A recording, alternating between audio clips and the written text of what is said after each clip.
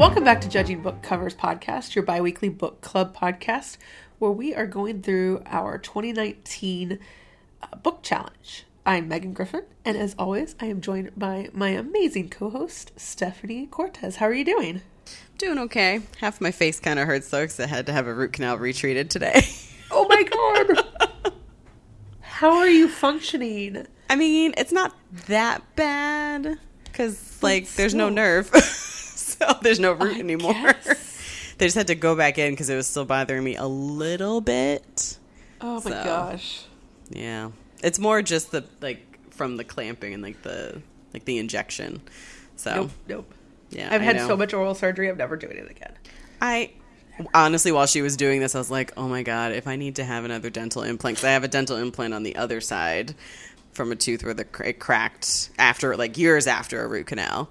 The crown cracked, and my dentist was able to save the tooth for several years and did put another crown, and it was fine. And then it just got to the point where it was like, all right, this has to come out. And that's when I learned that dental insurance, even though the implant was the better option between that and the bridge, they didn't cover it. So I have $5,000 in my head, essentially. Yep. Oh, that was fun. I chipped my front tooth when I was 6. Oh no. And I've gotten it repaired a couple times where they just had something. And I went to do it for the first time on my own dime. And they were like, yeah, it's a minimum of $700. I was like, no, it's fine. I'll live with a chipped tooth. It's not breaking the bank. Or it's not I can eat. I'm fine. It's just a character flaw. When I got my first cavity after getting my own dental insurance, I was like, I need to go apologize to my mother. I had quite a few cavities as a kid, and it's like, oh my God. Yes, I think. But how are you? I'm good. I just made an amazing dinner. I've spent the day with my dog working from home, so it's been a great day. Yeah, I got a load of laundry done, and it finally figured out it cost me $9 to do a bag, which is good, so I don't have to get a 20 and break it all down into quarters. So it's been a good day. So before we get into this week's book, let's talk about what we had said we were going to read over the break. You were going to catch up on Song and just make it an all-comic week. How do you feel? Not good. I wish that I hadn't caught up. Oh. I have the first 2 books, so I think each book is 36 chapters. So the third book isn't coming out until June, and I couldn't wait. I read the second one. I think Chris got it for me for Christmas, so I read it over the 24 and 48. So I was like, all right, let's look. So I looked on Wiki. It was like, oh, it's only 3 volumes. It's fine. I'll get them. So I bought them. I was warned by a friend that it ends with a cliffhanger, devastating, heartbreaking moment, and I was not ready. I was not ready. Part of me really hates fake outs. Emotional fake outs. Yeah. And the other half of me really hopes it's an emotional fake out. Give me a fake out. I need a time reversal spell, if you will. That's what I keep hoping for. I don't know who's going to cast it. Yep. Who has the power to reverse time by at least a day, because it wasn't just one. It was the hits kept coming with 3 deaths. Yes. After the first one, I was like, I don't know if this is what Scott was talking about. After the second one, I was like, oh, maybe that's it. And then the third one happened. I was like, get the fuck out of here. Yep. I hope you read it in the privacy of your house so you could cry. I did. I was home. I think Chris, I'm sure he heard me yell, because I remember saying, just kill him. And then I turned the page and I was like, oh no. Wrong person. Yeah, why didn't you kill him? Because I want you to still be alive. Does Chris read Saga? He doesn't. He should. Everyone should. Everybody should read Saga. Everyone should absolutely read it. Yes. Oh, my heart. When did you... I don't think we've talked about this. Because I don't think we've done a comic together. I don't think so. When did you get into comics? Once I found out that they were doing a Buffy season 8, that was really the first one where I said, oh, I need this in my life. And then kept up with hers. I did do Angel After the Fall. I think that's only 5 books. And then I tried to do Angel and Faith. I'm very behind. Like there are things that happen in yes, and there are things that happen in there that affect Buffy. Like, and I was like, well, now I know what Angel and Faith have been up to. Whatever. No. Maybe I'll go back to it later. Although in because the very last Buffy of that run came out in December, so I got it. And then there was a thing that happened that must have come up in Angel and Faith, and I was like, I don't like this. Get out of my face. I'm scared now because I have not read any of the old Buffy comic. Mm-hmm. So it's on my list. I know I have volume 1 somewhere. It'll get done, but yeah. I will read with you because I would definitely do another reread of those. Because I used to, when the next one came out, I'd go back and read the one before that, and then it just got to be too much. Yeah. Too many. I'm debating doing that with Saga soon. Oh yeah, except I can't do that right now. But no. The closer we get to an actual release. Oh yeah, definitely. Yeah, and then I do it with Paper Girls. Which one? Paper Girls, because I have the latest of Paper Girls, and I looked at it and was like, I don't remember what happened in the last Paper Girls. I think I have the first 2. And I was like, oh, I got to keep up with this. And I'm not great at keeping up with stuff. I got into Saga, actually, the friend who warned me about the devastating end cliffhanger. He's the one who was like, no, you have to read this. I'm just going to bring. And he brought me those. What else did he bring me? Black Science. Ooh, Rat Queens was really good. And I still haven't kept up with that. No, yeah. I think I've only read the first volume of Rat Queens. Yeah. But I don't think I've actually read a superhero comic. Interesting. I feel like my sister got me one, and I must have read it. But clearly I didn't keep going with anything and could not tell you what it was about. But yeah. Interesting. Yeah, I keep up with some superheroes. Mm-hmm. It's more of like... Well, now I'm in the new 51 Batman 8 volume. So it's like, well, I guess I should keep reading it. And I keep up with Spider-Gwen. Well, I buy Spider-Gwen. I'm behind on Spider-Gwen. Okay. But one of my favorite authors is doing Spider-Gwen currently, so cool. Definitely on board for that. And I know I have the Elliot Kalin Spider-Man somewhere. Oh, nice. And then like various little things, but I definitely don't like superhero comics as much as I like other comics. Yeah. And Saga was actually my gateway drug. There was I could see really that. bad snow day like 3 or 4 years ago, and I had however many volumes were out at the time, and my friend Tim, who will be joining us next week, and Mary were both like, oh, you should read this, you'll love it. And I was like, fine guys, whatever. And I sat down and I was like, okay, I'm sorry, you're right, this is very good. Yes, it's very good. And it's kind of been crazy since. Yeah. So I read Preacher. So same friend brought that in. I was like, oh yeah, I like this. And then the show, I know they changed a couple things in the way the show was. I know the first season they essentially stayed in that town, and I drove my sister crazy. She was like, get out of this town, because like stuff happens when they leave. And then... Is there a new season coming out soon? I was just thinking that, because I'm behind. Like, Chris and I fell behind on the second season. Same. But yeah, I would definitely reread those. And then also, I have... Oh, crumbs. Is it Neil Gaiman's Sandman? But I don't think I have all of them. But I really like those. I've read some of Sandman. Mm-hmm. It was weird. Mm-hmm. Yeah. That's about all I can say. I also have, is it one or a couple Firefly comics that came out? Oh, nice. Yeah, I have those. So apparently there was a third season in June of 2018, and I think I vaguely remember that. And a fourth season is coming, so I do need to get caught up on Preacher. I think I'm somewhere in the beginning of season 2. I think that's where we are. But Ruth Negga is like my favorite person. Mm-hmm. Yeah, I've not read Preacher, but I have it. Mm-hmm. I'm kind of glad I haven't read it, because everybody said that like the first issue is like the first season is like a prologue to the comics almost. Kind of, yeah. I mean, they did make a couple changes with a couple that I'm like, I don't know how you can't really come back from that. which is fine. You know, obviously Yeah. they're changing things up, but I'm very curious to see how far the show goes with certain things that happen to certain people. Interesting. Oh, yeah.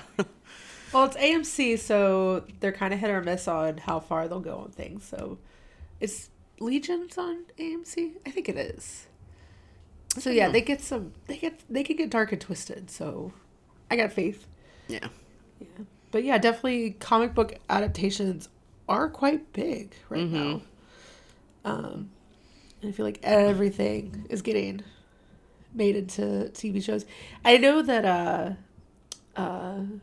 Brian K. Vaughan has said that he does not want, or he doesn't really want Saga. I think at the end of the day, if they really wanted it, I don't know what he would do. But he like has Saga as a comic because it's the best way to do it. Oh, yeah. Oh, And I agree. I know. But we did not read Saga this week. No. Even Wait, though what did you read? Oh, that's right. Yes. I read Modern Love by Bo North, which I think last week I said was a Jane Austen retelling. I'm not 100% sure if that is true, but either way, it is very, very good. I highly recommend her books if you are looking for some good romance. Nice. Yeah, it's very good. And most of them are Jane Austen retellings. If this one is, I haven't quite figured out which one it is, but based on some reviews, I think it is a little less adaptation, more pulling on some themes. Okay. So, but we are not going to talk romance this week. We are talking comics, and within that, horror comics. The book challenge theme of the week is a comic not written by the big three houses, which are DC, Marvel, and Image, which is going to make up probably like 75 to 80% of comics that most people know. So we dove into IDW, which is number 4 or 5, and looked at Joe Hill and Gabrielle Rodriguez's 2008 Lock and Key. I think it went on through 2013. Oh, actually, it might have even gone on to 2016. Those might just be one-offs, but the full actual run, I believe, went on through 2013. And had you heard of this one before? So when I started getting into comics, I put out a couple times, like, hey, what are some of those books that, like, if you're getting into comics, you must have read kind of thing. Like, where, what foundation do I need to have? And Lock and Key came up a few times. I read the first volume in 2017 and loved it and never continued on for whatever reason. Because I'm just flighty when it comes to my comic book reading. Yeah. Same. And as we just discussed. Yes. And so it was really, really good to sit down and dive back into the series. Really, honestly, I started with volume 2 and was like, if I get an issue in and I'm really still lost on what happened in 1, because I was like, I don't know if I quite remember, but it actually holds up well on its own and references back enough that I could get back into it very, very easily. Okay. So, had you heard of it before we decided? I had not. So this was brand new. Okay. And I need to finish it. Yes. So we did the first 3 volumes, which are the Welcome to Lovecraft, Head Games, and Crown of Shadow. For those who don't know, Joe Hill is Stephen King's son. He is also well known for his horror writing, both in comics and in prose. And Gabrielle Rodriguez is also a fairly well-known comic book artist who has worked with Joe Hill actually on other things as well. Each volume is kind of like, so with some comics, i.e. Saga, some volumes in on a cliffhanger. And, with this motivation to go buy the next one. Lock and Key kind of wraps up. I mean, obviously there's still an overall story that isn't resolved. Right. But the only book that felt like it had a cliffhanger was volume 3. So it is a really nice way of doing the comics. And, yeah. Plus, it felt like 3 was actually, I think, might have been my favorite of these 3. Yeah. So I'm very curious to see what else happens, because the first 2 didn't feel like, okay, we have to set up the world sort of thing, even though that's what they did. That's what he did, or they did, setting everything up and getting the family to over to Massachusetts and everything, but it didn't feel like it was dragging out. So now it's like, oh gosh, how's 4 gonna end? How's 5 gonna end? How's 6 gonna end? How many more keys are we gonna find? I know, there's so many keys. I also love the covers, how each cover has a key. Like there's, the first one is this very scary to me house with like kind of like a reddish brown backdrop sort of, and then the key with the skull in it. I really like that so there's at least 6 keys, I'm gonna guess, because there's 6 volumes, but I'm sure there's probably like hundreds of keys. I think I'm trying to think how many we've 4 in the first book alone. Yeah, like how many have we found so far? We have found, okay, let me look at 3. I think actually the end of every volume, it kind of sums up all of the keys. Yes, we are at 8. 8 keys. Good Lord. Although, no, there's 9 for that one that we don't fully know about, but the one that everybody's looking for, but nobody knows where it is. Yeah. Yeah, so we have found, let's see, the ghost key, the echo key, the anywhere key, and the gender key are found in volume 1. Yep. Volume 2 only has 1 key, which is the head key, which is creepy as fuck. Insane. And then volume 3 has the shadow key, the giant key, the mending key. Yeah. And then there's the overall key, which is the omega key, which nobody knows where it is or really what it does. But I'm worried. Yes. And these pages, the keys, so at the end of every volume, the keys that are known, there's it looks like an old-fashioned printout of information about the key, and it comes from the Diary of Benjamin Pierce Luck from 1757 to 1799. And the art of this book is so wonderful. What I love about non-superhero books, for the most part, some of them, okay, in my opinion, all superhero books, everybody looks very perfect and fancy. Some of non-superhero books does this too, but I really, really like the books where like everybody doesn't look plastic and perfect, but rather more realistic looking. Yeah. And that's how I really feel about this family. Yeah, definitely. So overall, did you enjoy it? I did. Very much. I'm very worried about these children. I'm very worried about their mother. Yeah. Basically just worried about everyone. And very curious to see where else this story goes. Yeah. And also what the kid's dad was up to when he was a teenager, what him and his friends were getting up to with these keys and everything like that too. Yeah. It's not quite told in story order. There's a lot of flashbacks, a lot of, previously on, and it works really well. But we do have the Locke family.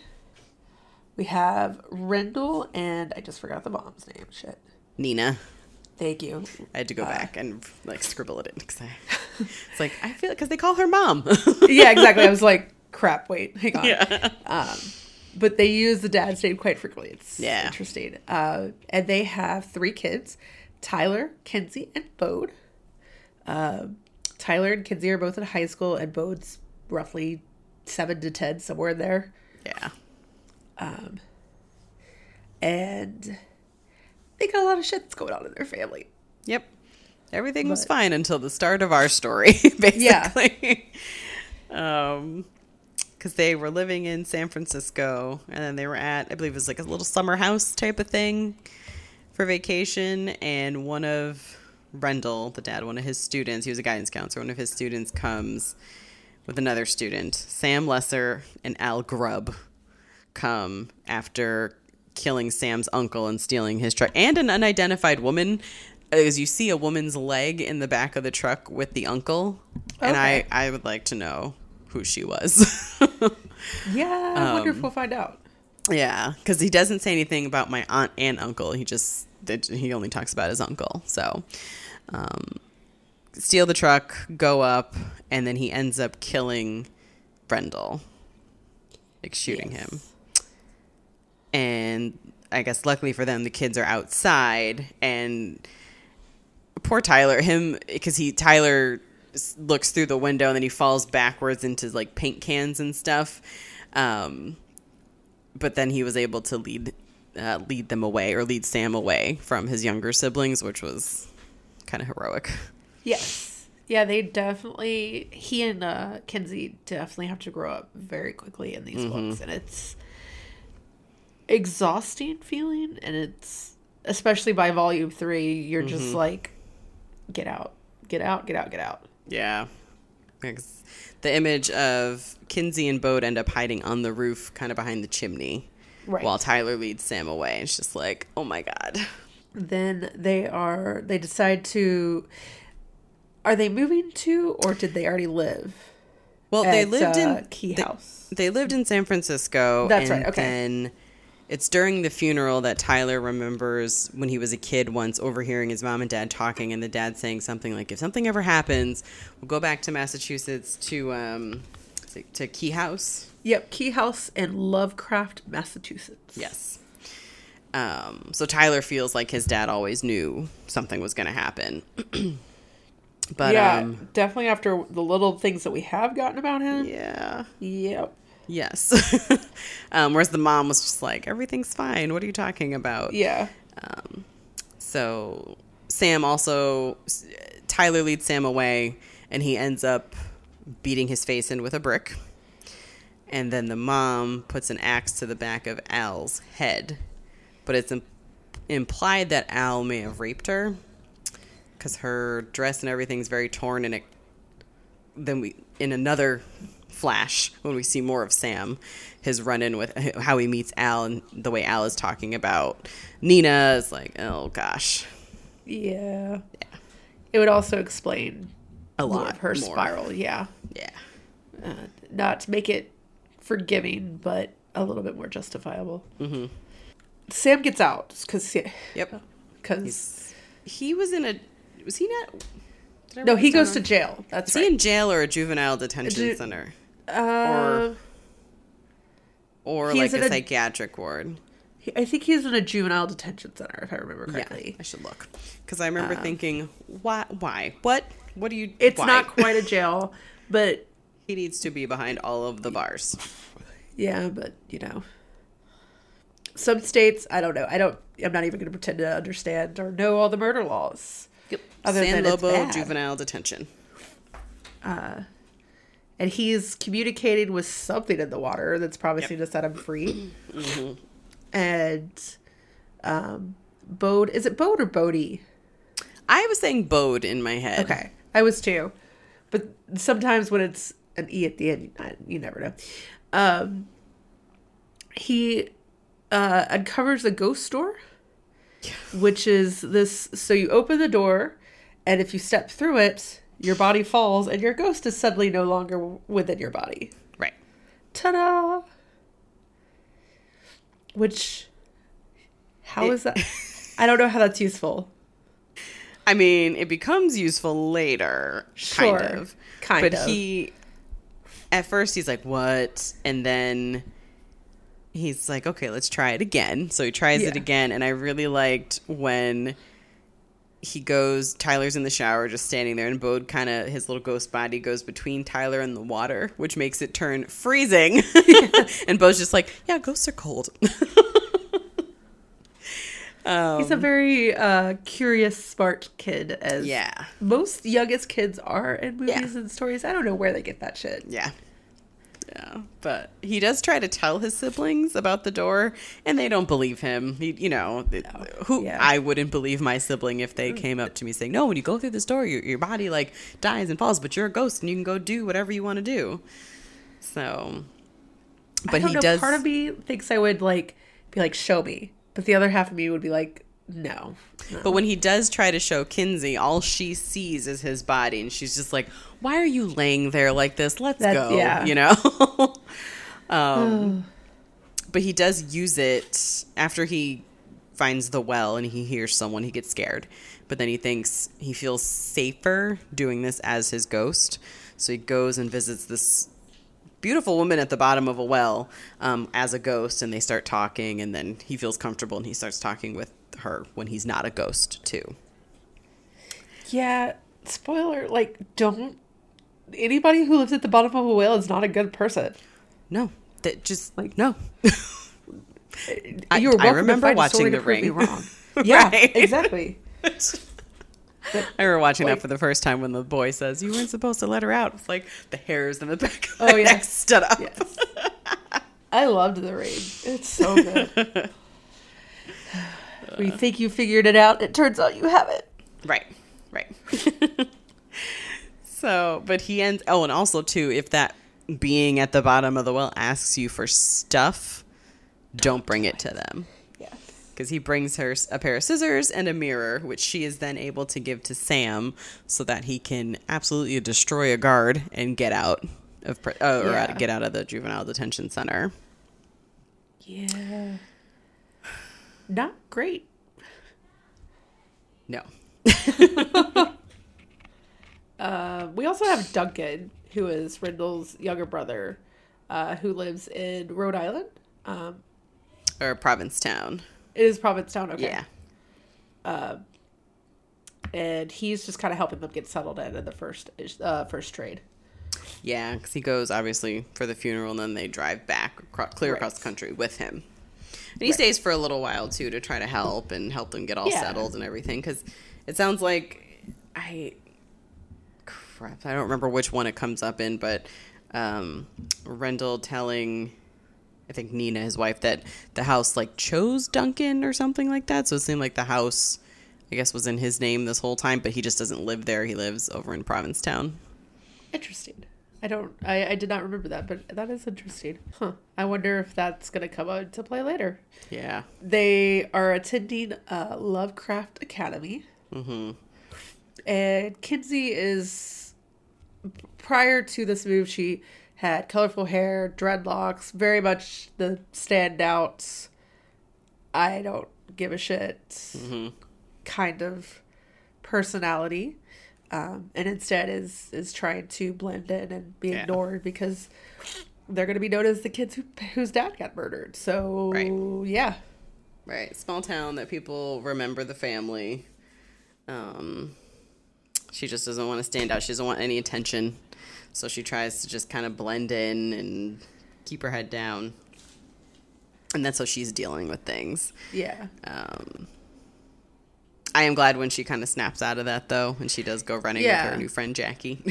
Yeah, she makes friends with Jackie and dyes her hair back, or adds She, color like, to her shapes hair. part of it, too, I think. Yeah. Yeah. Maybe puts her earring back in, or her eyebrow ring. Mm-hmm. The Kinsey we know and love on a little knew. bit less of a scale. But she's definitely, like, there's a lot of, it's traumatic. Mm-hmm. And things are about to even just get more dramatic. So, like, you know, we get it. And Tyler is, like, throwing himself into guard work and stuff like that. But he blames himself.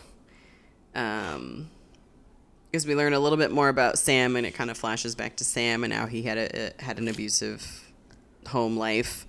Yeah. And he was getting picked on at school, and it seemed like Rendell did look out for him, though, and helped him at least once not get, I think, expelled for biting a kid. Rendell had a soft spot for him. It's the only person that really, truly felt anything or, like, was supportive of him in any way. Right. And honestly, he would not have gone after Rendell except for Spirit that's apparently been talking to him.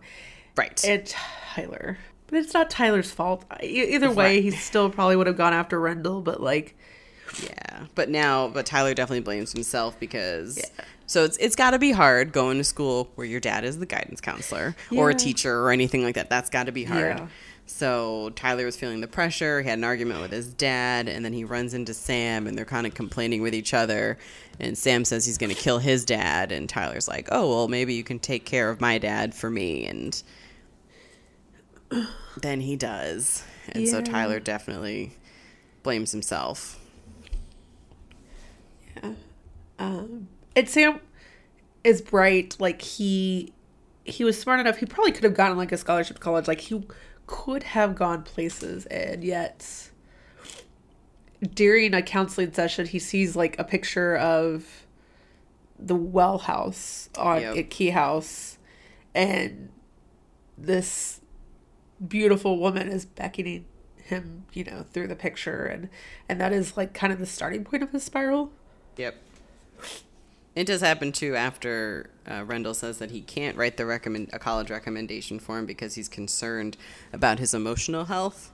Yes. So that's the start of it. We kind of learn that as we're also seeing Sam, who's broken out, killed a truck driver, killed a bus full of people after getting to a certain point and setting it on fire, then stealing a guy's boat, or taking the guy hostage and stealing the guy's boat and then killing him as he's making his way to the house. And the family is alerted. They're not completely in the dark, thankfully. Right.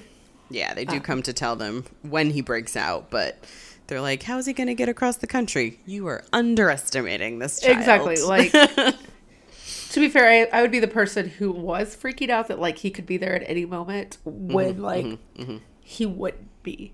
I would be the complete opposite of the situation. Yeah. Have you played Until Dawn? Yes. Okay. So I started that game. I have problems with it because I'm like, I don't want to walk into that dark room. Oh my God. The first time I played it, you go into the dark house, and I was playing it at night. Why is it dark? Why is everyone okay with this? I basically played it like eyes half closed, be like, find whatever flashlight you need. Get out, get out, get out. The second time through was during the daytime. Calm down. It's actually really pretty. Like, it's really well done. Yes. It's great. It's still freaking terrifying. Have you finished it? No. I've jumped and yelled twice. Yep. But I have this problem where I second guess myself and want to glance down at my controller when it's like, press triangle, press square. But I can't because I played at night, and Chris always turns the light because he wants to watch me play. So he turns the light off. Yep. Has he played it through? No, but he's like watched videos and stuff about, or online stuff about it, so he basically knows. Too. What the hell? I know. I'd love it though. I'm like, this is like a scary movie, but my problem is I will not make these mistakes. I will be the one thinking, no, Sam Lesser's outside my house right now, even though you said he just broke out an hour ago. Or no, I'm not going to walk into this dark room because now I want to play again. No. But I'm like doing everything else in the room possible before I have to leave. I'm like, all right, I guess I have to go into that dark hallway now. Yep. Because I cannot advance the game without making these stupid decisions. I won't spoil, but there is one point where, so the game is set up, you can save everybody, you can let everybody die, and then like every variation in between. I've had one person die so far. Jessica. Yeah. Oh, poor Jessica. When I was playing as Ward from Agents of S.H.I.E.L.D., that guy. Oh, yes. Yeah. Yes. She's dead. I don't know if that would have definitely happened. It looked like I just was too slow. So. Is it when you're at the house or like after they like traipse through the woods? Yeah. Because who wants to traipse through the woods at night? There's no lights. Forget serial killers. There could be bears. So the question is. Going to this cabin that's 3 miles away. Yeah. Okay. So the funny thing that is how much you can get her to take off her clothes. Like, she obviously doesn't get entirely naked. It's not that kind of game. But it's like, if you can get her out of her coats and like, I don't remember. It's like the way you answer questions. She had all of her stuff on. Probably because you were not. You're like, why is my character flirting? Right? Stop flirting. It's winter. It's cold. I think when he runs after her, he just has like an undershirt on. But I want to say she got taken and still had her jacket and everything else on. Yeah. God, that game is great. You need to keep playing.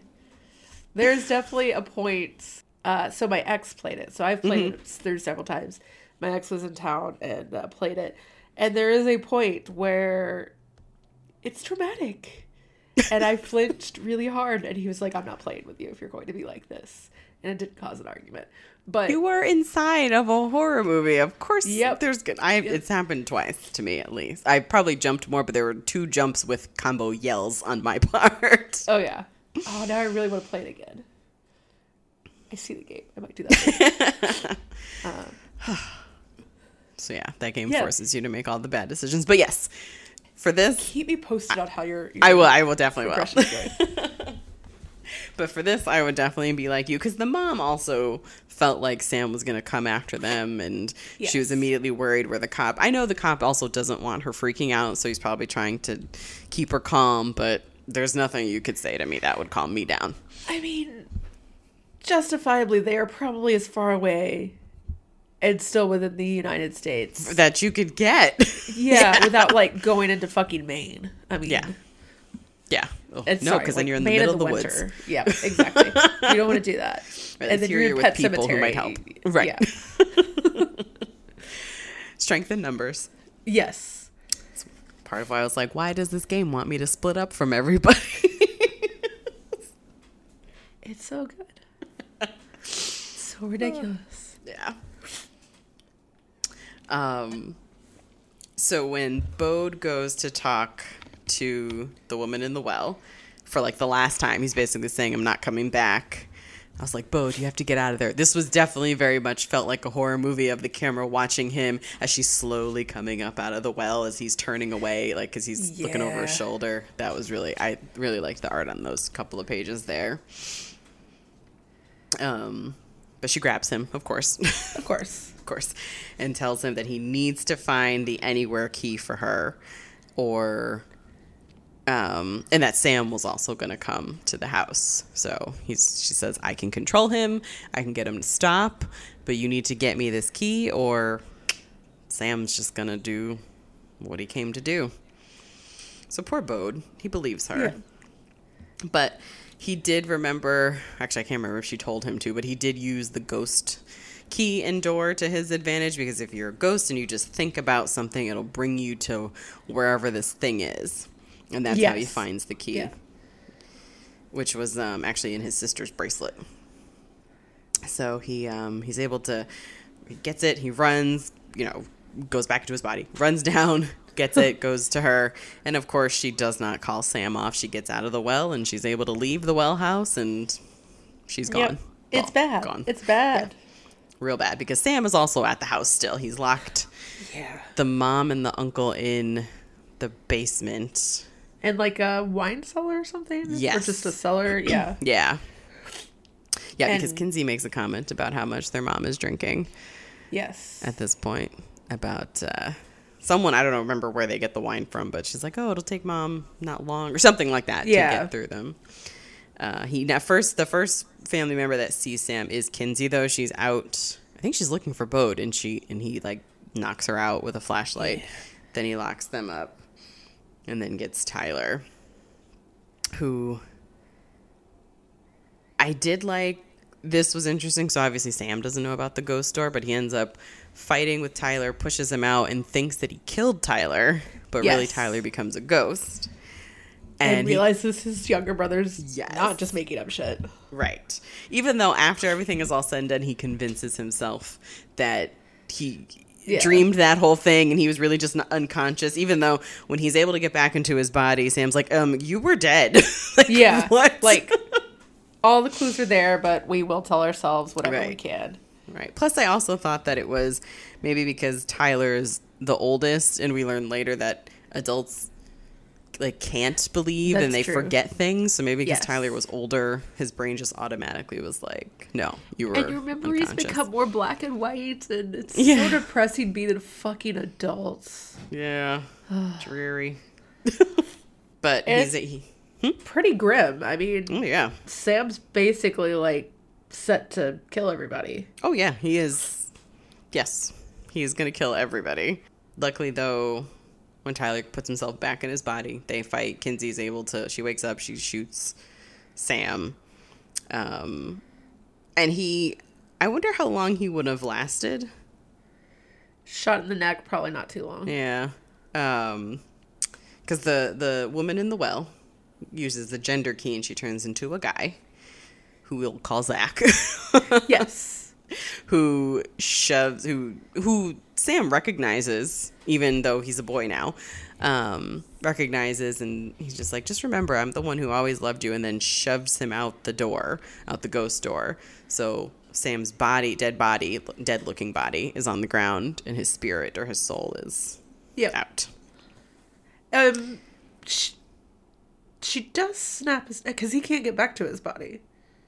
Right. I think she does snap his neck, actually.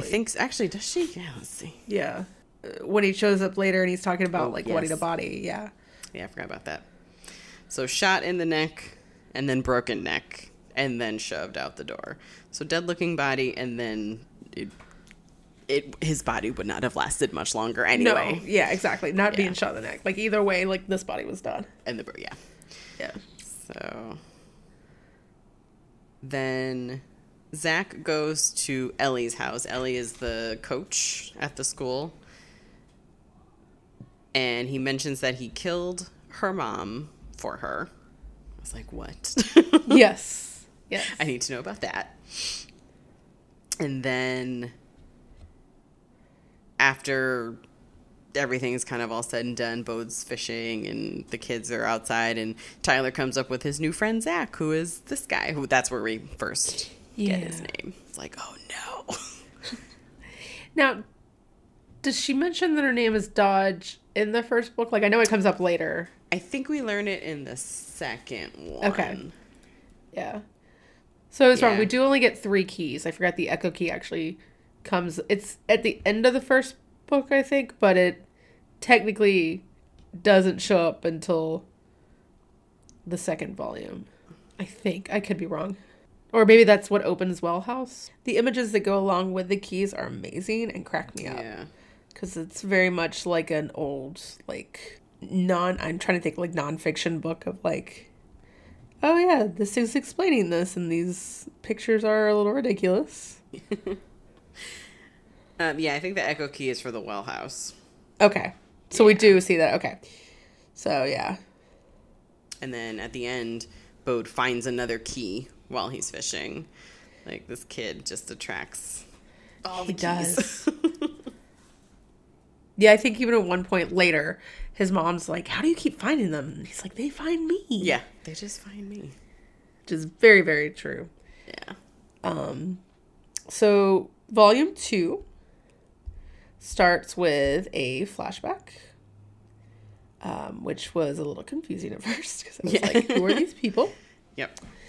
And it is basically one of the teachers remembering his wife died a few years ago. He's, I think, in his 70s or something, and like he's just heartbroken and devastated, like, understandably, when, you know, he's lost his true love.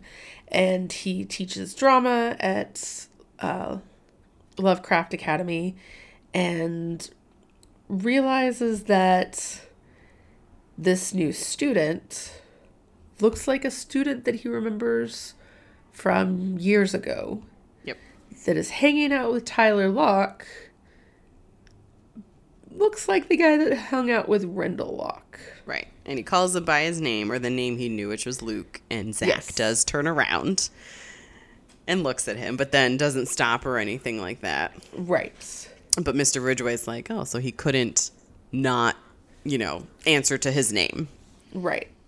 No matter how much you try to pretend you're someone else, you're going to answer to your name. Right.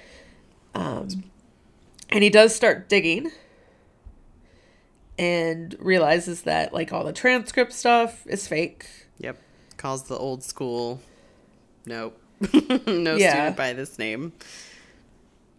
We start to get a little bit of the dynamics between Zach and Ellie. And about Ellie's son.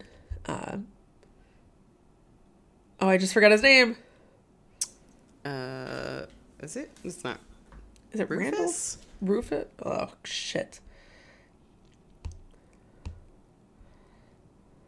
Rufus. Okay. Yep. Which they don't quite say. it's not that something's wrong with Rufus. They don't quite say, like, I assume he's on the autism scale or spectrum. That's what I was thinking. He converses through his dolls. Mm-hmm. And, but Zach still kind of does the magic in front of him. Like, he'll use the anywhere key to open up from the school into the house. And, you know, Ellie said, you know, he's watching, he's listening. He's like, he doesn't understand anything, blah, blah, blah. Right. Just like we find out later, he understands a little bit more than you think, sir. Yeah, the treatment of Rufus is a little hard to take. But Zach has realized that this teacher has definitely gotten close to figuring out stuff, so he goes and kills him and makes it look like a suicide. Right. But before he kills him, they're talking, and Mr. Ridgway says something like, you know, I always wondered about you, Luke. What happened to you? What happened to your friends? They were all good kids. And Zach says they were great kids right up until the day they decided to kill me. So I'm very like, is this really Luke? Or is this something that came back that looks like Luke? Or was Luke always a bad something or other? Or yeah, what? I very wonder intrigued. if this is the form Dodge takes when she's acting human, or if, I don't know. Right. Or if there was a human Luke, and I don't know. Yeah. I'm very intrigued. We've got a few books I need left answers. before we find that out. Right. And the teacher does hit him on the head with a glass, and there is blood found at the scene, which is not dealt with for 2 books. Like, no idea if anything's ever going to come out of that. Just saying. And the shard of glass, too, that they found. Yeah. Has kind of 2 storylines going throughout, or 3 storylines, actually. The main Locke family, and to kind of finish up really quick, like, Ellie and Zach. Ellie's starting to go crazy. She basically refuses to call him Zach. She keeps calling him Luke. We get hints that she maybe dated Luke and he mistreated her. Yes, because in the first book, did I write it down? It's right before Kinsey. She is running, and I think it's before she cuts her hair, and she's like running, and she's going to throw up, and she ends up in the coach's office. And then, Ellie sees her bracelet after she leaves. She pulls down their yearbook, and Ellie is standing with Luke, looking very much like all lovey, like looking up at him. He's got his arm around her. And then there's another guy named Mark Cho. And there's Lucas, Ellie, Rundle Locke, Kim Topher, and Aaron Voss with the professor, with Mr. Ridgway. So they were definitely a couple, but I'm like, was she in a couple with a real human Luke? Was there ever a real human Luke? I just want to know. But yeah, it didn't sound like... The bits and pieces we've gotten is that Luke died with someone blonde who her mom called a whore. So... Right. Yeah, I am curious if this is like a body that the spirit has stashed to use. Right. But it did sound like whatever it was, Luke may have hit her or something, or been emotionally abusive maybe when they were dating. Luke was a shithead. Yeah. I mean, he kind of just looks like one. Oh, he definitely does. Like, I know we know he's a bad guy, but he kind of just looks like one. Yeah. So while this is all going on, we get this like lovely montage of Bo checking out different like places that like well, one of them has already popped up as like a thing, but like there are keys that go to these, and there's something they're gonna do something. Yep. Like but there's one with so like funny. He's just like, come on, work. Yeah. Like there's this cabinet that we find out in the 3rd volume. It does something. There's definitely one that has like a guy with a mask that looks like a rogue from like the 1800s. I think he tries the grandfather's clock and just like all these other doors. And there's definitely another key on top of the grandfather's clock. And I just sit there and be like, is that a key that we've already seen? And that is the first time we kind of get that there is a lock on the back of Bode's neck, which still makes me like, which I'm just like, how did you try this? How did you think? Well, so later someone walks in front of him. I can't remember if it's his brother or his uncle. Yeah. And he sees it on the back of his neck. Right. But this had not shown up before because the uncle's leaving. He's going back home to Provincetown. He was only supposed to be there for a little while. Right. So he's leaving and saying goodbye to everyone. And that's when he sees it. But I'm like, why? Don't do that. Yeah, this could have, turned off your life. You have no idea, but also, I guess, being 7 years old. Yeah, I'm gonna just do it. Yeah, whatever.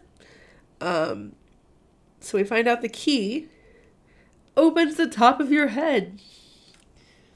And the way we see it is the best. Because he's like, he gets his brother and sister, and he's like, guys, I have to show you. Like, he's so excited. He's like, look, I figured out what this does. Just watch. And he opens up his head, takes the top off, and he's just like, look, it's so awesome. And they are horrified. Tyler screams. Yep. So good. But then my favorite part, though, is as Tyler is standing there, like, shrieking and freaking out, and Kinsey's just, like, in disbelief, their mom comes by. And she's like, what's going on? What's wrong? And then she's just looking at her 3 children. And she's like, oh, the fish sticks are burning. Let me go do that. Don't do that with your head, Bode. I don't like it. And then she just leaves and goes back to cooking. And Tyler's like, what? What did she see? Because, like, we're led to believe that maybe adults can't see magic, but she definitely said, don't do that with your head. Right. But then it seems like she forgets because Tyler's freaking out. Kinsey goes after her mom and is like, Mom, did you really see that? Because the thing that with his head, it wasn't a magic trick. And so the mom's just like, what's a magic trick? But she is preoccupied with making dinner. But it almost seems like she forgot what she saw almost. It was just like, yeah, kids, I'm doing my thing here. I'm trying to get dinner together. Yeah, it's definitely something's going on. Yeah. We have... Go ahead, sorry. I was just going to say, I don't know if I would want this to become a show because once I love something, I have issues when they change certain things. But I would love to see the reactions played out of siblings when their youngest brother opens the top of his head and then also when they're looking inside of his head, but then Bode is standing next to them. That's so bizarre, and I love it. It is definitely in the process of being made into a TV series for Netflix. To the point it's actually been cast, which is pretty cool. I think the kid... Did you see it? Uh-huh. I think the kid that plays the little brother... Oh, I can't think of the little brother's name. Georgie. I think the kid that played Georgie... Oh, okay. I'm double checking really quick, but I'm fairly certain that is who is playing Bode. Okay. So good. Yeah, let's go ahead and just finish out the head really thing. Yeah. Like, so much is going on. Let's get that storyline done. So, yeah. So Bode decides to try putting something in his head. He puts the chef's Bible in his head. They test him by asking him if he knows how to make fettuccine Alfredo. And he literally goes through the entire recipe as they continue messing around with stuff. Which, is so good. But it also shows very quickly, which is like an actual point said later, he's not comprehending it. He's just literally reading it. Right. So instead of saying like 1 tablespoon, he's saying 1 tisp. Or 1 tisp, I think, for a teaspoon. Yeah. And they pull out the woman from the well. Yep. But then when they ask him about it, he's like, what are you talking about? And Tyler very correctly is like, we just took it out of his head. It's literally out of his head. So, of course, he doesn't remember.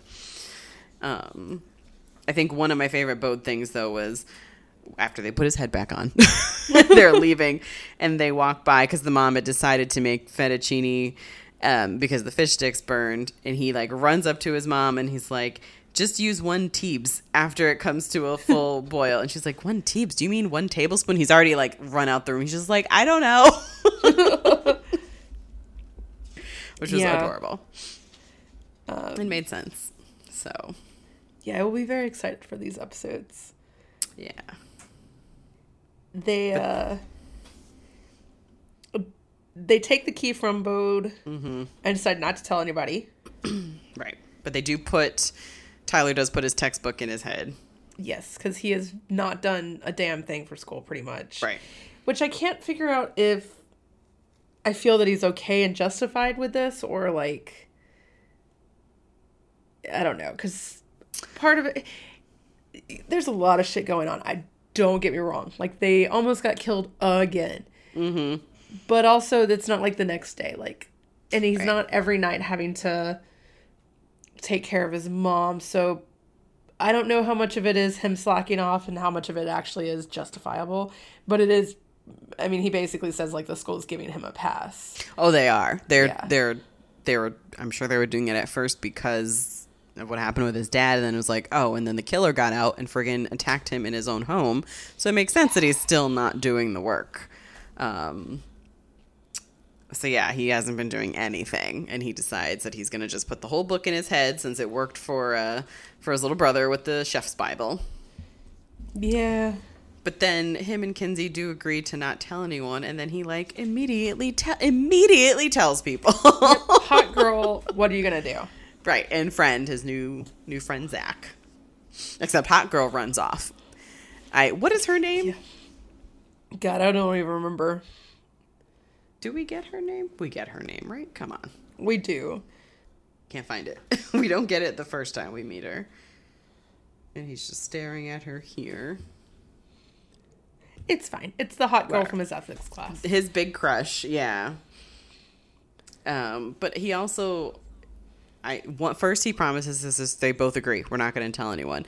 Then he immediately breaks that. And he's like, I'm going to tell my new best friend and also the girl I have a crush on. But then he doesn't think it through of how he reacted when he walked in and Bode took his head off. How they might react to this.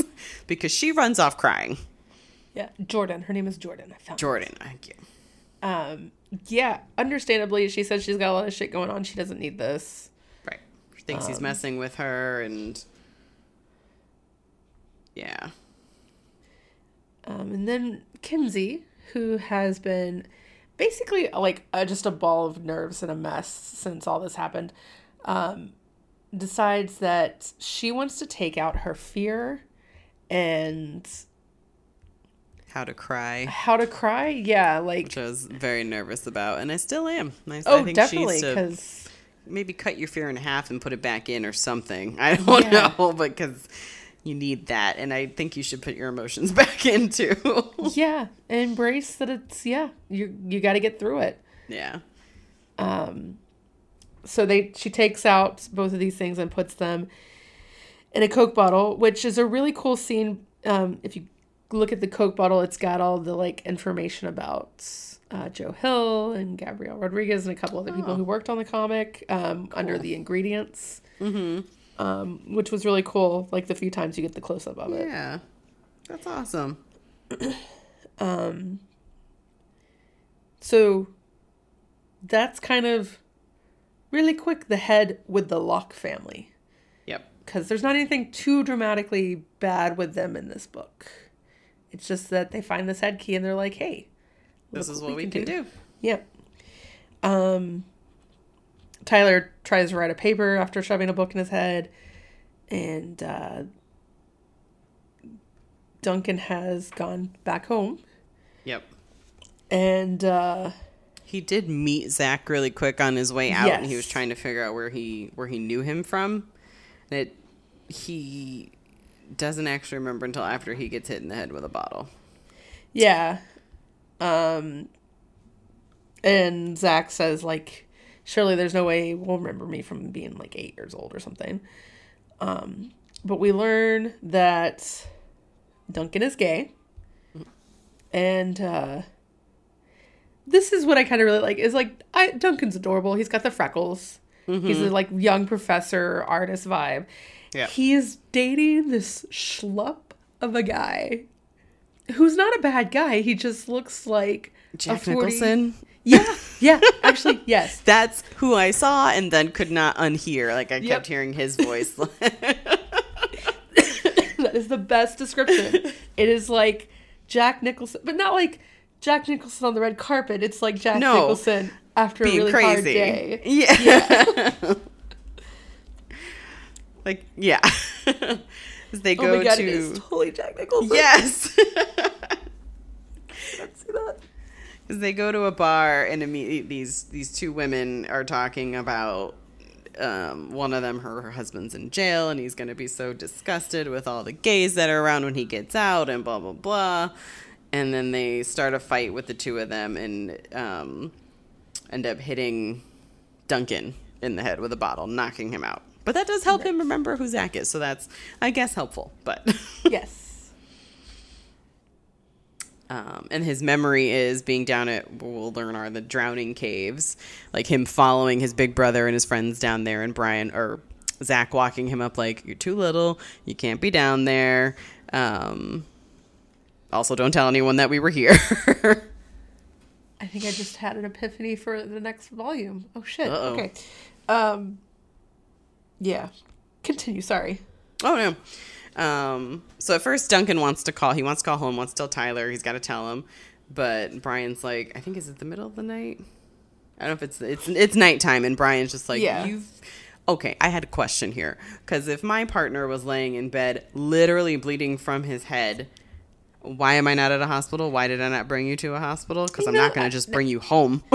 I had the exact same question where I was like, the fuck are you doing at home? Concussions are a real scary thing. Right. There's blood on the pillow.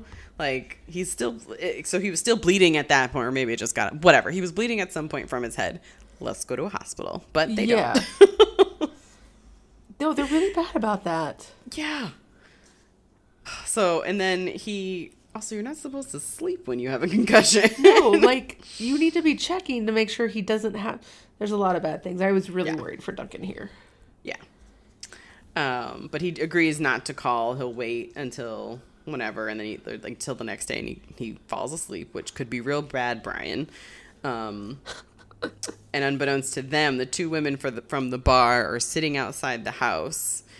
And what was their plan? They debated waiting for him to go to bed, and then they were going to shoot him or something. And then it was like, oh, we should just burn the house down.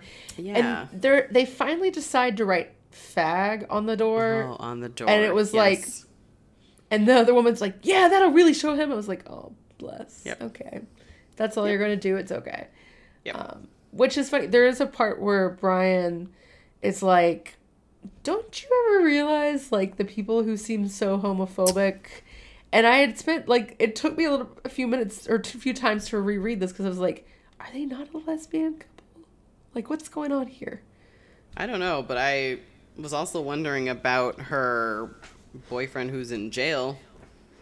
Oh, yeah. No, she definitely makes some comments about, like, him being in there. And something about...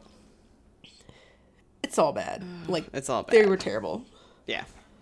But then what they don't know is that Zach uses the anywhere key to go and get a gun. And then he uses the key again to get to Duncan. And then he opens up Duncan's head.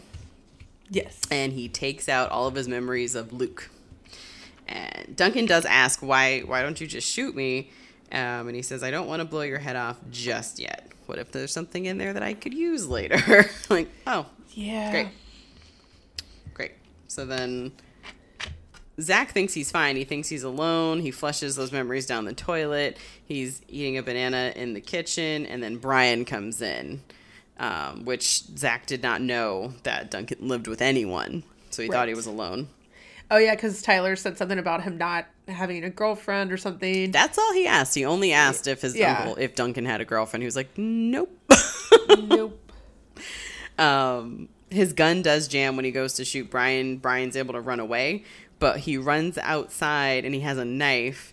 The two women freak out and think he saw them, and they run him over with the car.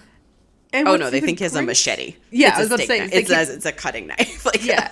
They're like, he's carrying a machete. It's a fucking, like, in something out of a snake drawer. Or, yeah, knife drawer.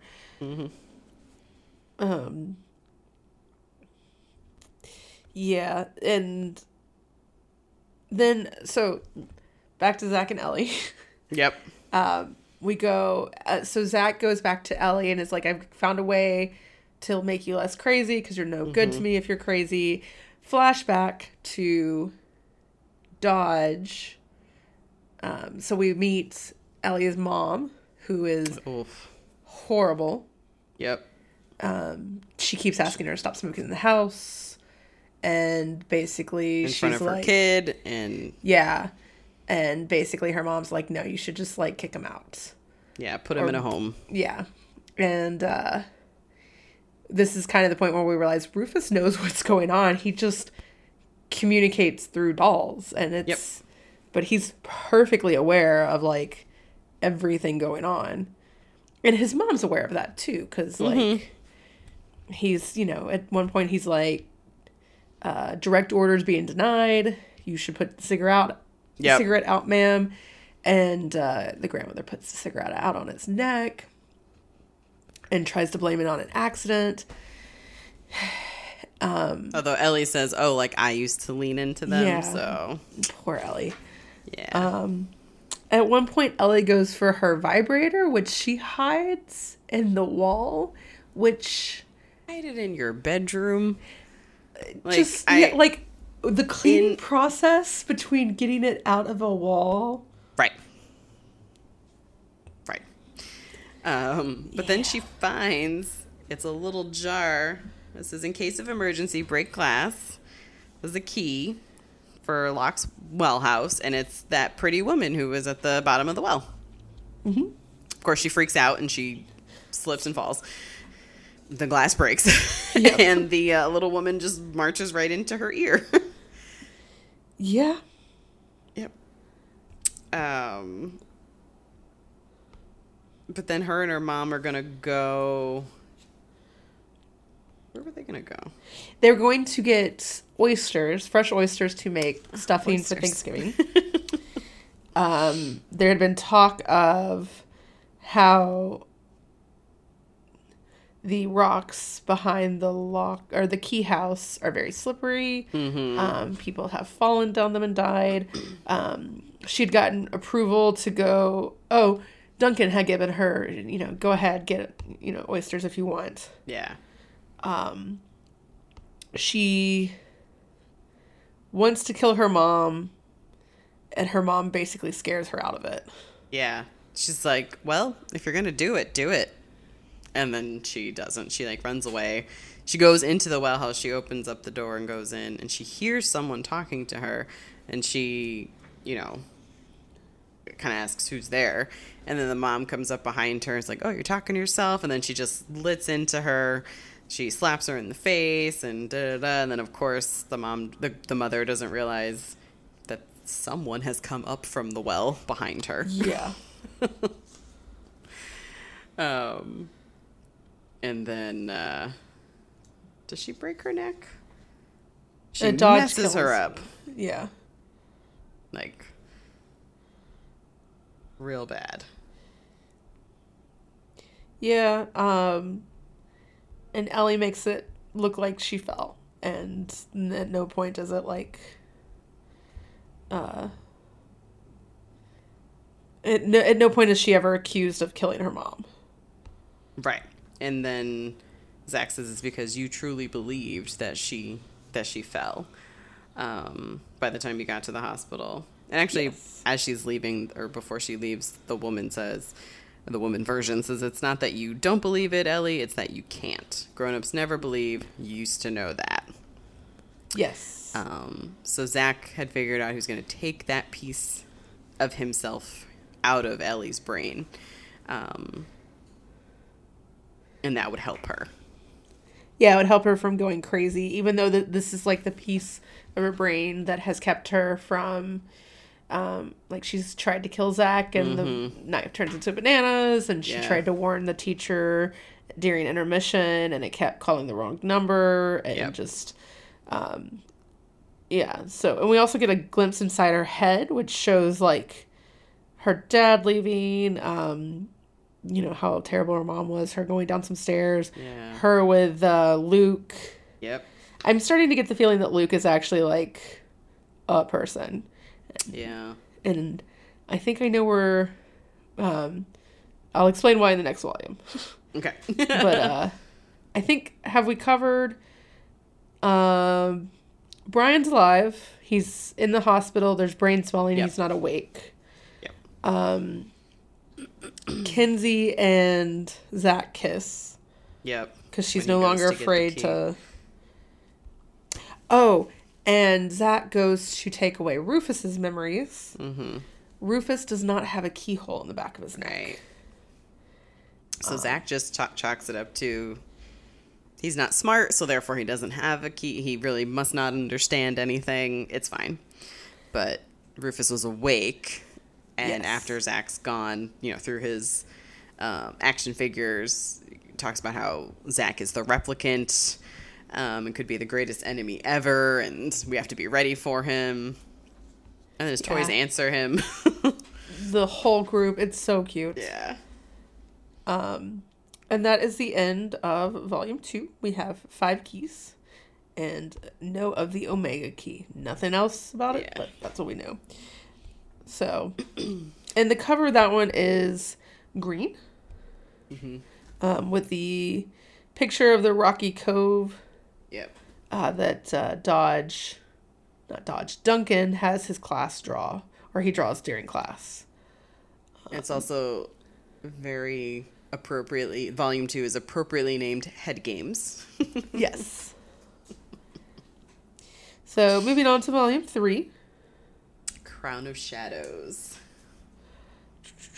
Which the It is... key on the front of this one has, it looks like a candle at one end, which was interesting. I didn't think it was going to relate to a crown, but like a literal crown. Yeah. It is blue. We've got... It's looking like it's getting cold, and Yeah. a lighthouse. And, yep. And this one actually has the introduction by Brian K. Vaughan. We haven't talked about those really, but it was just a really cool nod, given that you were reading it. Yeah. Um, So this one starts off rough. yeah, we very quickly are figuring out how bad Nina is. Right. Like, we got a hint of it with Kinsey saying stuff. We also got a hint of it because there's a one point when, before Duncan leaves, he tries to get up the courage to bring up her drinking, and he can't. He doesn't. Yeah. Can't do it. But it's the middle of the night. Tyler's asleep. And she comes in drunk, glass in hand. Well, glass and bottle in both hands, you know. And sits on his bed. Wakes him up. And she tells him about Brian. But she's still drinking. She's And hammered, and but she does talk about how she kept hearing someone walk around, and she assumed it was Tyler and that he was up. Right. And of course, And it's not. he thinks that she's drunk, but really what she's been hearing is Luke. Right. We see his shadow walk by. Yeah, with Tyler's the great room. Pac-Man shirts. You can enjoy the Pac-Man ghost. Not even going to pretend like I know which ghost it is. And then we get this really cool scene of Dodge and Sam talking as ghosts. Oh, yeah. That was really good. Yeah, and Sam is basically like, I just want to be happy. I just want to be loved. I want a body. I don't want to take one of the Locke kids' bodies. Like, I've done enough damage to them. Just find me a body so that I can be happy. And then there's this really cool scene of Sam and Dodge fighting within Luke's, or within Zach's body. Right. I like the scenes of them fighting, too, before that. Yes. Of just these bright, different glowy bodies. Although Zach's body also has something else on it that Sam is quick to pick up on. He says, like, spirits and ghosts don't have these creatures on them. And Zach doesn't fully explain what it is, but says that it's It's the key to unlocking perfect happiness. It kind of looks like a dragon from certain angles. Yeah, I haven't. Yeah, I was trying. Maybe that's what the Omega key opens. Maybe? I don't know. Maybe we'll figure it out. But they fight, and Sam tries to get into the body first to take it over, basically, but they both get there essentially at the same time. And it's basically just, if you were to see this from outside, it's just one person throwing himself around, choking himself. Yeah, it's going to be, I don't know if they've cast Zach yet, but it's definitely going to have to be someone who can throw himself around and beat himself up. Clawed his face, yeah. So the pouch that he had the keys in breaks during this fight. Zach is the one who's able to pull the body out the door so that both spirits come out. And he's able to get Zach away, and Sam basically vows he's not going to let Zach get the key to the black door. Yeah, is that the one he was looking for? Yeah, that's the other one that he's looking for, is the key to the black door. So even though Sam doesn't know what it does, he knows that Zach wants it, and he's not going to let him get it because Zach did this to him. And he actually knows where it is. And basically tells him, like, if you just, stay a spirit, you can find it yourself. Right, so if you just think about it, think about a thing. Right. So Sam knows where it is. Without a body, he's not giving it back. Right. Dodge/Zach is not willing to get away from the body long enough to find it. Right. Because then the body is left and then it doesn't have a body. Right. And he also drops one of the keys. Yep. Which Nina finds because she hears someone throwing himself all around and slamming his head into the wall. Yes. And I think it's the key to the well house, if I'm not mistaken. I think that's the key to the cabinet. Or no, that's the one that Bode finds. That's one she finds later. Well, because he definitely still has the anywhere key. Right. He definitely still has the head key. So maybe it could be that one, or actually, it could be the gender one. I don't remember. Yeah, that's what I was thinking. It's the Echo key. So yeah, it's the well house one. I forgot. Okay. It's like, look at the thing at the back. Yeah. You have the pictures of them. Yeah. So Kenzie and Zach are dating in secret. They haven't broken it to Tyler yet. But then Kenzie makes 2 new friends who have kind of been stalking her a little bit, but not really. I was a little worried. So yeah, we meet Scott, who he's got tattoos. He's seen her from afar. Like we've seen him and his other friend, like that he's into her. But he says that he went to the Drowning Caves and he saw her dad's name and he'll show her. And she doesn't believe him, so he says, I'll prove it to you, we'll go, and then when you see that I'm right, I get to ask you 3 questions. And I was immediately like, please do not go to these goddamn caves by yourself with this guy. Or this guy and his friend. And she doesn't. She does not. She takes Jackie. Right, she does take Jackie, who has the ability to be afraid. Yes. They're called the Drowning Caves for a reason. Yes. I was like, oh, we're going to do water, aren't we? Yay. Yeah. But it used to be an old naval base that had guys stationed there and stuff like that. So there's actually a big door that locks. And I was actually wondering if that's the door that Zach used the Anywhere key to get the guns to go after Brian or go after Duncan. Maybe. Because they couldn't open it. Yeah. It also explains, because I think it was a room just like full of guns. So, yeah. Nice catch. Maybe.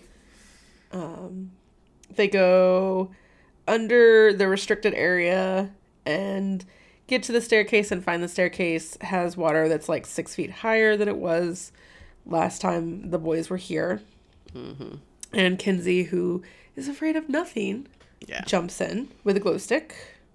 Because I had waited like a day between the second one and the third one, I forgot she had her fear removed, and I was like, damn, girl, she just wants to see her dad's name. And then I realized, oh, wait. Yeah. She just is not afraid. Yeah. She's nuts, what she is. Fear is healthy. So Scott also jumps in, and she goes and finds something. And think she does see the name. She does. Yes, but she was getting ready to go down and read more. Right, because there's way more than just their names written. Yes. And then Jamal gets a rat on him. So he and Jackie fall down the stairs. Everybody's in the water. The stairs are officially broken. Right. And there have been stories about people going to these caves and dying. And basically, Jackie's pissed. Yep. Yep. So they get Jackie and Scott up on these like ridges so that they can sit. The water is freezing because it's fucking Massachusetts. Right. The Atlantic is cold. It's always cold. Yes. But and Scott, basically, he's not a bad guy. He's just kind of a wuss. Which one? And Scott. Yeah. Yeah, no, I like Jamal. Jamal ends up asking Scott's 3 questions. Yes. There's actually a moment, too, before that where Jamal and Kinsey both realize they're probably not... There's not really a way for them to get up onto that area without pulling it down, and that they're most likely going to die. Yes. They do look to see if there's another way out, but there isn't. But then, yeah, he does ask the questions. And they bond over... His dad is dead as well. He died in Afghanistan. Yeah. So, I'm trying to remember what he asked. Let's see here. Well, let's see. I think his first one... Oh, he asked, what's the best thing you remembered about your dad? And she says him reading. Mm-hmm. They had a whole ritual. Yep. And that's when he says about his dad, them building a barn together. Yeah. And then he also says that, I like you and everything, but I don't like you. Plus, my boy Scott over here likes you. But most guys my age, I'm 17. Most guys my age have girlfriends, and maybe she gives him a kiss because that's what he's trying to get to. Yeah, as a kiss. I mean, it's smooth. Yep. What else does he ask? The final question is, are you scared to die? And she says, not really. Oh, yeah. And he says, why? And she says, that's the 4th question. Right. Doesn't answer. And then they have... Because when she pops up... Because it looks like she's about to go. And she says, there's no longer shivering, which is right. a very bad sign. Bad sign. She says, pull them down. And she jumps up and pulls the, structure that... Jackie and Scott are on. At first I was like, are you possessed now and trying to kill everyone? But they end up pulling them down, so they kind of use those sort of as a ladder to climb up to get out. And someone drops a glow stick, and this is the realization I just had. So it drops down and there's a body on the ground, and I'm wondering if that is supposed to be Luke's body.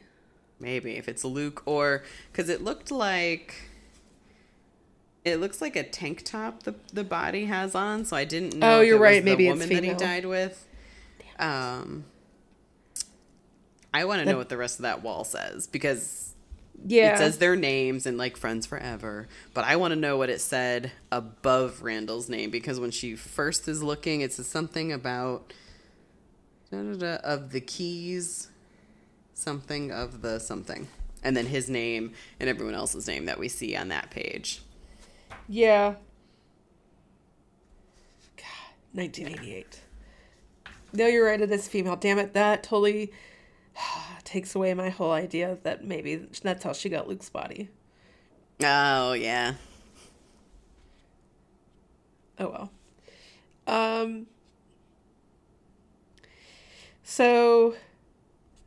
Bode is trying to get the head key back and is terrorizing Tyler. And as they run around the house, they find this giant-ass key. Which I didn't realize was a key at first. Because it's in the floor. It's a giant wooden key that takes up an entire floorboard or two. Yep. It is huge. Yeah. And Bode's like, another key. And Tyler's like, no, it's fucking not. Nothing's that big to unlock. And they look up and there's this perfect shaped window. Yep. That's like, oh. And that's when Bode says that the keys find him. Yes. The mom still has one of the keys. She is talking to the cop who is definitely interested in her. And especially given that, like, she's got cleavage in these shots. She's wearing a short black dress. Like, she's interested in it as well, I think. Yeah. Is the implication.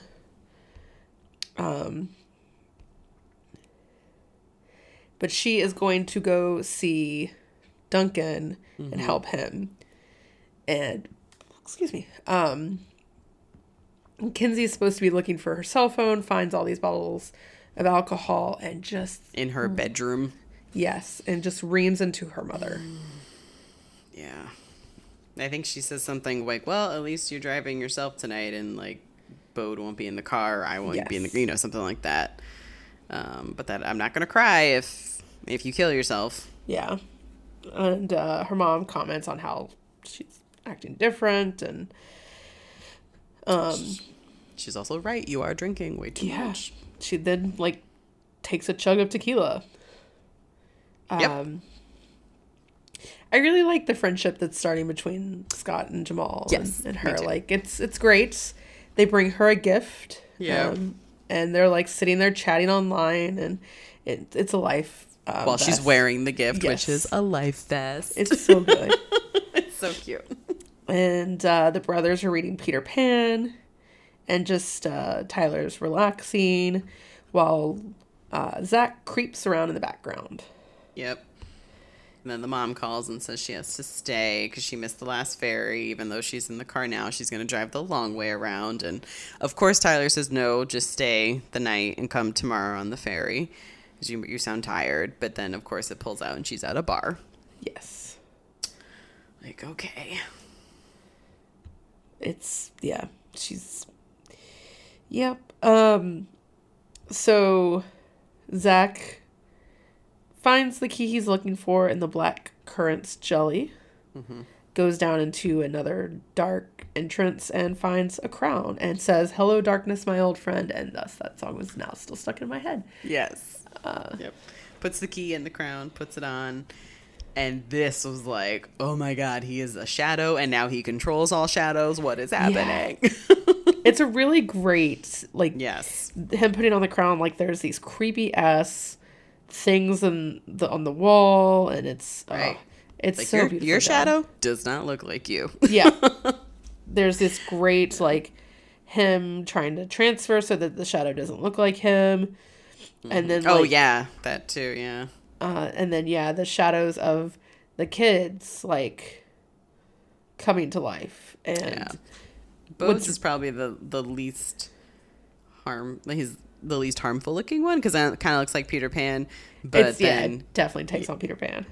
Kinsey's is like this giant monster with these long, sharp nails and like a dagger. Yeah. Tyler's is... like a knight? Yeah, like a beefed up knight with all sorts of armor. And they can hit you and they can touch you now. Yeah, and like they've got Tyler all tied up. Kinsey's is trying to kill her. And she realizes that flashlights make shadows go away. Yes, Kinsey, yes. Smart girl. Yep. Except for that she doesn't turn on lights as she's going throughout the house, but whatever. Like, my mother's not home, my lights are all on. Like, yeah. This is when Chris worked at Stop and Shop and he'd come home at like 10 o'clock. All of the lights were on because that's what happens when I'm home by myself in the dark. That's just how it is. Exactly. I didn't forget to turn it off. I left it on purpose. Yes. So Zach, as the shadow, is not talking, but is asking where the keys are. That the mom has the well house key. Nobody knows where the Omega key is. Yeah. Then they fight the shadows, which is a really cool, but I mean, like, that's essentially what's going on, is they're fighting the shadows. Yeah.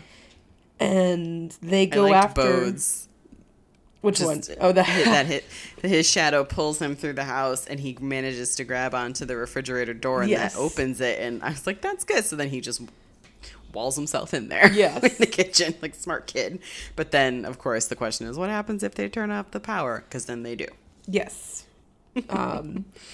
Kinsey and Bo try to make a run for it. Yeah, because the cop comes too, Mm-hmm. because the mom calls him because she's going to be away and asks him to check in, and he does. But then the shadows get him. They unlock his head and they take out the memory, and he just drives away like, "Why did I come up here? Whatever, I'm Yeah. going home." And they also get a hold of the well house key again. Yeah, Zach sends all the shadows after Bode and Kinsey. So Tyler uses the floorboard key to become a giant. which was awesome. Yes. I love the way the shadows looked. I loved when Zach put the crown on and that started. And then it's just like full pages of the battle. It's Of so scenes well from done. the battle between him and the giant shadow. They're like It's so in good. the ocean fighting. Yep. Which is like a lake to them. Yes. And like somebody who lives in the lake house, or like the little kid that lives The in the little lake girl. house sees it. And of course Tyler wins because he gets a hold of the crown and Zach has to get away without being seen. He basically throws the shadow up into the stream of light from the lighthouse, which is Yes. big enough to Oh get yeah. that. Yeah. So smart. And I did Tyler also like... Oh, go ahead. No, go ahead. I liked when he picked up his brother and sister and was like, "This Yes. is home," and like holds them way above all the tree line. Yeah, and it's like, no one's gonna take this from us. This is Right. ours. We got this. So they make the house kind of look like there was a party so that the mom doesn't worry. I mean, because it's messed up from what the shadows did. Yeah. But I was just like, or could you have gone the other way and cleaned it? But then I think one of the windows was broken. Yeah. That Kinsey and Bode broke it out, so. And yeah, you can't explain. And like, I don't understand why her underwear is out. Oh, I guess like they probably threw things around. Yeah. And they talk about like why they're not removing Bode's fear, which is understandable. Right. And But they did take out the shadows. Yes. Which I think was smart. very much But so. I like the way Tyler put it. He was like, "You taking out your fear, okay." But he could just walk into traffic because he didn't look both ways because now he's not scared. Yes. Fear But is the healthy. shadows, yes. But those shadow monsters would have scared him forever. Yeah. And God, he needs to sleep. Yeah. Kenzie wears the life jacket to school. I loved this so much. Yes. Which kind of signifies like Luke's like Luke. Zach was like you look lame. What Yeah, he's like, this "What is are you ridiculous." doing? And she's like, I don't give a shit. Yeah, Like, she's like, "I'm going to my friends. They like it. Bye." yeah. It's like, good. And then we get there's just really quick, there's one more comment where like she's talking to Jackie and talks about how like he's so right. fascinated by like text messages. Right. And it's like, well, if he's been missing since 1988, that's understandable. Right. And that I think he used some like outdated phrase or something like that where Yes. she was like, "Where," you know. Yes. But yeah. So And then go ahead. No, we just get that other shot of why you can put a book in your head, you may still not comprehend Yes. it. Because Tyler gave a paper to Jordan to use, like just replace her name. And she got an F on it. And it was a comment of, just summarizing doesn't mean you understand this. Right. So, yeah. The final issue is about it's really like a deep dive into looking at the mom and how broken she is. She's getting drunk and watching old videos of her husband. Bode is injured. And I was like, very worried when he comes stumbling into her room with his hands Same. over his mouth and chin. yeah. Apparently but all he's basic- done is like just ran into something, but it's proof He that fell. she's He was not trying to get paying that attention. key from the top of the thing, but Yeah. don't balance a stool on top of a toilet. Yeah, you dumbass kid. And then reach with a broom or whatever he... Oh, her her old cane maybe was... Yeah. Yeah. Because he broke everything. So she puts the cane in this like chest and they locks it and walks away. And there's a lot of practicing of juggling, which is like a very true to like watching TV, like when parent or there's always a drunk parent and like watching them do this and like the kids spiraling or like just the kids, it's always uncomfortable. Yes, because like the dad was juggling in the video and she's like, oh, I know how to do this, and I'm just cringing like, please stop this because you just chugged whatever that liquid was, whatever alcohol that was. This is not a good idea. You were just, it's spiraling down and down and down, and you're Bode maybe, I think Bode knows, but like tries to. He's 7. He knows it's not knows, good. But he doesn't. Yeah. Right. He knows it's not good, but he's just like, let's, it's fine. Whereas the older two kids are just like, you need to stop this. Yeah. She blames Kenzie for not, like, the reason is because Kenzie's not drying things. It's a mess. But she's the one that finds out that this chest fixes broken things. Right. Because it fixes, all of a sudden her cane is whole. Yeah. So then she tries the stool that Bode broke, and that comes out whole. And then the dishes she broke from her juggling adventure are now whole. So then she goes and juggles again because she's like, what's the matter? I can just fix it all. Yeah. And then she decides she's going to fix her husband. So she gets the urn with the ashes and puts it in there. And part of me was like, honey, take his ashes out. Part of me was like, A, this isn't going to work. B, my heart hurts for you. Yeah. I mean, like, C, this is not going to work. Yeah, I'm torn because the journal entry on this shows like a person coming out of the box, but also like no, there's not any story that says bringing back someone from the dead is a good idea. Even Buffy, yes. who is probably as close to good, still doesn't say that. Right. But she is like, okay, I'll give it some time. She goes and showers, puts on, pretty pajamas, gets like all sexy, is drunk off her ass, and hits on her son. Which is, as soon as like she's like, oh my God, you're back. I'm like, no, that's your son. Yep. That's your son. Go back into your bedroom. Please don't do this. Yep. And, so they fight, and he's basically like, I've put up with this shit, but you need to start getting your act together, or you're going to lose me, and you're going to lose Kenzie, and they like break the urn, or she breaks the urn. Yeah, like there's, we can't parent Bode, but she's the kind of alcoholic that blames it on everything else, and it's horrific to watch. But yeah, they end up breaking the urn. She slaps Kinsey because Kinsey comes in. And Bode hears everything. It's just all around bad. This is very much a breaking point for this family. Yeah. And the kids clean up the kitchen, all the breakable stuff. Mm-hmm. And that's when Tyler finds the Omega key in his father's ashes. I'm just like, how did it get there? What? I don't know, but he needs to hide that shit quickly. Yeah. And do not tell your best friend about it. Do not. Don't be dumb. Right. Keep this to yourself like you were supposed to keep the head key to yourself. Boys are dumb. So yeah, that's the first 3 volumes. At some point, maybe we'll discuss the last 3. I don't know. Yeah, I need to read them. So the book drink to go with this, I am going to get away from alcoholic as much as possible. Just have some water. Yeah. Just stay fucking hydrated. You gotta fight some ghosts. Lemon in it. Yep. Just get yourself one that has a pop top. It's great. Yep.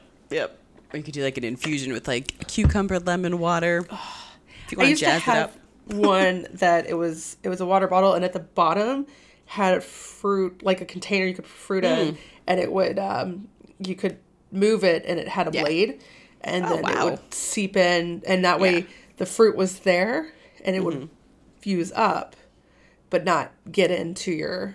So like when you do lemon water, you sometimes get seeds. This kept like the seeds from coming in. Nice. So I need to refine We have one that of has those. like We got one from Bed Bath & Beyond that had, like, if you take the top off, it's got this long cylinder that you put the fruit in or whatever in. I need to find another one of those. That's how I'm going to stop drinking soda. So, yeah. All right. So, before we get into what we're reading next, what are you reading next that's not for the podcast? I thought about getting the next 3, but I was recently told about this book called The Refrigerator Monologues by Kat Valenti. So it was explained to me that this is sort of like giving a voice to women who get bridged in other works. So I was like, yes, please. Very, very good. I love Catherine Valente. If you're not following her on Twitter, I highly recommend it. Okay. But yeah, it is a very quick read. And I would suggest if you're not too hip on your superhero stories, some of them I think are easy to tell. Others, there's 6 of them, I think. Mm-hmm. I've had this one sitting because I need to actually write my review of it, but I do highly recommend it. Nice. I'm very excited for it. But if it's a quick read, maybe I'll also get the next one. I don't know. Because I really want to see what happens. Yeah. It's not camp. Some of it's campy. It's going to be darker than you think it is. Because it was definitely darker than I thought it was. Gotcha. But yeah. Good choice for continuing the comic theme. Thanks. It kind of happened by accident. It came up in this writing workshop that I'm doing. And I was like, oh, let me just write that down. Yeah, I can't remember. Oh, I was talking. It's been on my list forever. And it's a TV show. A female character died. And we were discussing the difference between. There's fridging and then there's still killing the character to benefit the guy, but it's not fridging. And the difference is like this character, her death in the show ultimately exists to like push this guy to do things, but she didn't die. She went into the decision. She actually made a decision that led to her death. It wasn't like she was sitting around doing nothing and then she got killed because of her relationship with this dude. I'm trying to make this as like non-spoilery as possible in case anybody wants to go watch the show. And I'm not even going to say what show it is. So that is what led to me being like, oh yeah, this has been on my list. I should actually read it. So gotcha. What about you? What are you reading next that's not for the podcast? I was looking at my list and I say, screw it. Let's continue with the comic theme. I am going to read the first volume of Nancy Drew. Oh, nice. I have started and need to finish, but it is a modernized Nancy Drew, which I think they've turned into a TV show, or it just happens to coincide with a new TV show coming out. But it's Nancy Drew and the Palace of Wisdom. So Nice. The Hardy Boys show up. I've read the first issue. So it is. I'm all around excited. Nice. As for this podcast, we are going to have on our yearly guest, Tim Lowe. And we are doing a book with green in the cover, which unfortunately means we are not doing a Scott Sigler book because we couldn't find one. We tried. We tried very hard. I am waiting for Mount Fitzroy. Same. He just added me as a friend on Goodreads, and I was like, but so we are going to read Pine, which is the first Wayward Pine book by Blake Couch. None of us have watched the TV show. None of us have read this book series, so it'll be very interesting to see. So yeah, where can people find you if they want to hear more? Because you definitely got more going on. For March and April, you can find me in Bust Magazine in their one-handed read section. Very nice. As for me, you can find me on my blog, which is Meg Griffin with 3 Gs. There you can find basically anything you want to know about me that is not too evasive, I guess. As for this podcast, we are on Facebook, Twitter, and Instagram at JBC Podcast.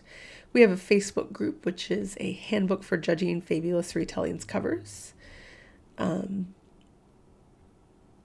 Tune in 2 weeks, and we'll be talking about Wayward Pines.